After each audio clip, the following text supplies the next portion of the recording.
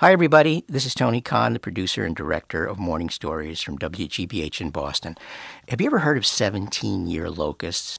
Bugs that live for 16 years underground eating roots until their final 17th year when they get to go above ground and mate. Well, we had a 17-year locust infestation not long ago, and it was covered mostly as a plague, a disaster, a nightmare for farmers. But what if you're not a farmer? What if you're a student of the insect? Well, you've been waiting 17 years for locusts to show up, and now you can finally study them by the truckload. Wouldn't you be happy? Or how about cultures that maybe eat insects, that see locusts as a source of protein? And what about the locusts themselves? I realize they don't blog, but if they could, you might find a real difference of opinion depending upon where that locust was in the swarm, at the beginning or toward the end when there's nothing left to eat. Well, we've got another point of view to add. It comes from our friend Ethan Herbermann, who is a part reporter, part humanist, and a former teenager. We call his encounter with the plague of locusts, "We were just 17. I was standing in front of our house, by the car, calling to my father by the front door.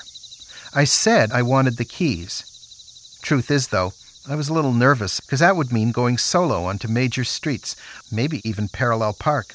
But everyone seemed to think I could drive now, and my father tossed me the keys across the front yard. Oh, What the? they never made it. About halfway through their flight, they hit something, and then both fell straight down to the front walk.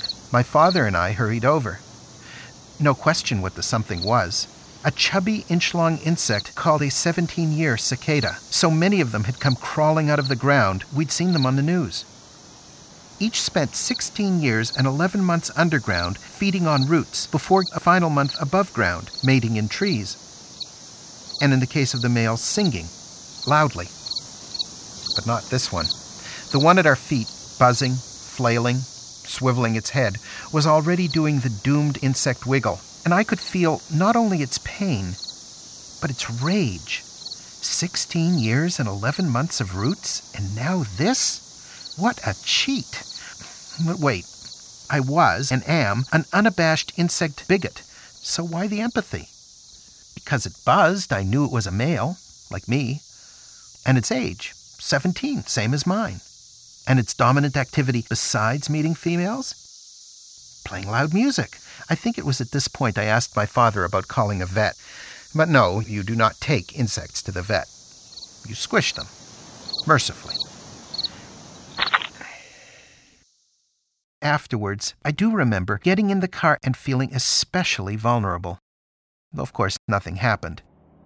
That spring, I roamed, chased females, kept the music loud, while all around me teenage humans and teenage cicadas pursued their remarkably similar courses. Abominable music. Abdominal music. Same difference.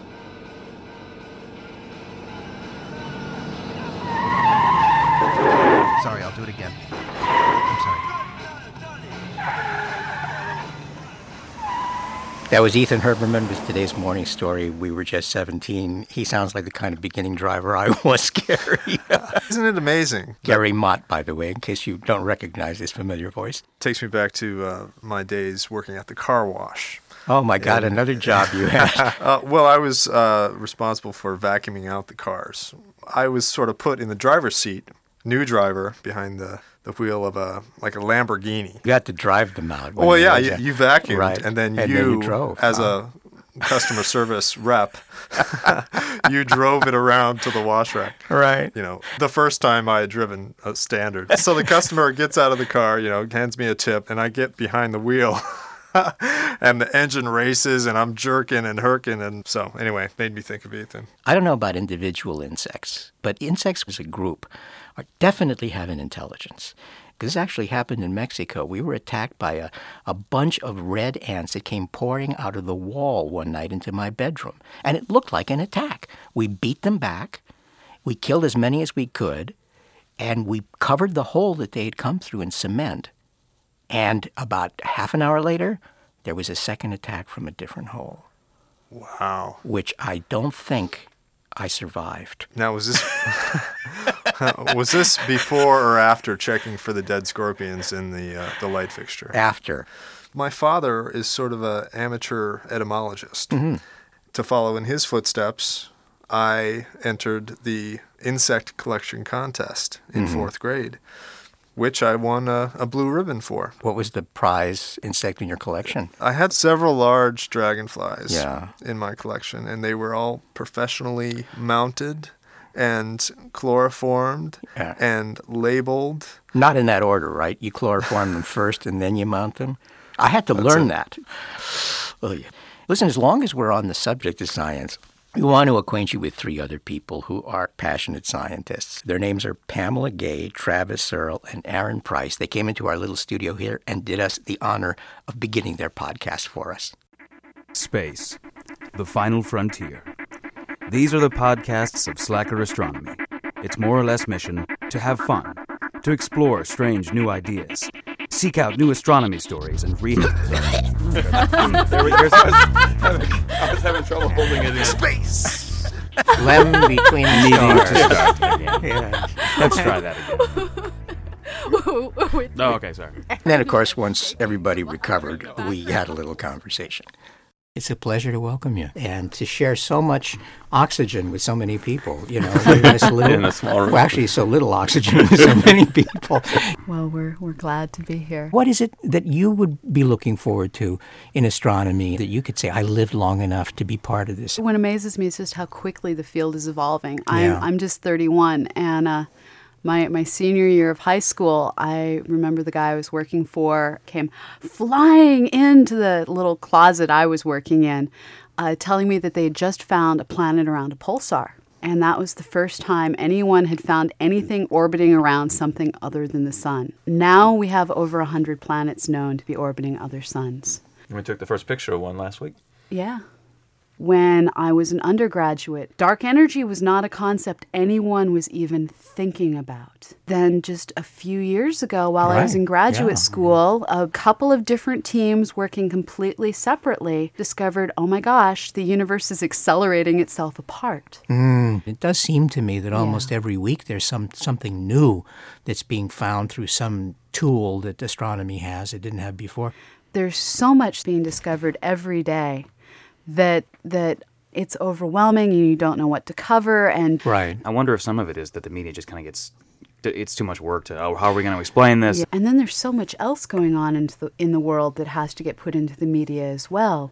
There's the if it bleeds, it leads problem. And what would that be in astronomy? Well, and that's the thing is we don't bleed very much. If there was an asteroid headed at the Earth, I think we could make it to the top of the news hour. They don't even have to head to the Earth. They just have to get close enough. But how long can you keep that up? Come on. Here we missed another one. Yawn. When are you going to get a collision for us? Yeah, so how do we make ourselves interesting in a universe fixated with the Michael Jackson trial? Well, that's where Slacker Astronomy comes in. Yeah. Right. I'm wondering what you're learning about your audience. I mean, what is it that astronomy means to them? In my opinion, astronomy is a great way to entertain and also, educate people on imagination and critical thinking. Astronomy is a gateway drug to critical thinking. One of the things about astronomy is it really gives you a perspective on just how alone we are in our little corner of the universe and just how non-special we may be. Did you enter astronomy to deal with this feeling of how small you were, or did you try to find an answer to that maybe not being the case? Emotionally, what drove you? It certainly takes a certain type of a personality to be okay with going out and sitting on top of a mountain by yourself for a couple weeks at a time, and you're starting your workday as everyone's going to bed, and then you're just alone on top of a mountain looking up, and it's like you're falling into the sky. And so you have to be okay with being alone with yourself. And it gives you a lot of time to think about life, the universe, and everything. Just sitting there in absolute silence, listening to the crickets. And you get to know yourself pretty well.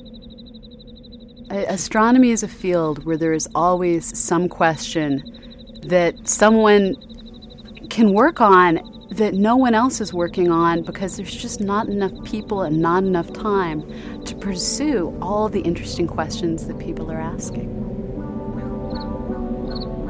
And so, as night falls across the planet and the stars begin to kindle in their gazillions, there's time only for us to raise our eyes to the heavens in thanks and gratitude to Ipswitch, a leader in file transfer software and the sponsors for this podcast pretty much since the beginning of time, ipswitch.com. Our website, wgbh.org/morningstories, and send us your stories. And no matter what, or where you are, make sure to join us next Friday. We'll be here. Take care.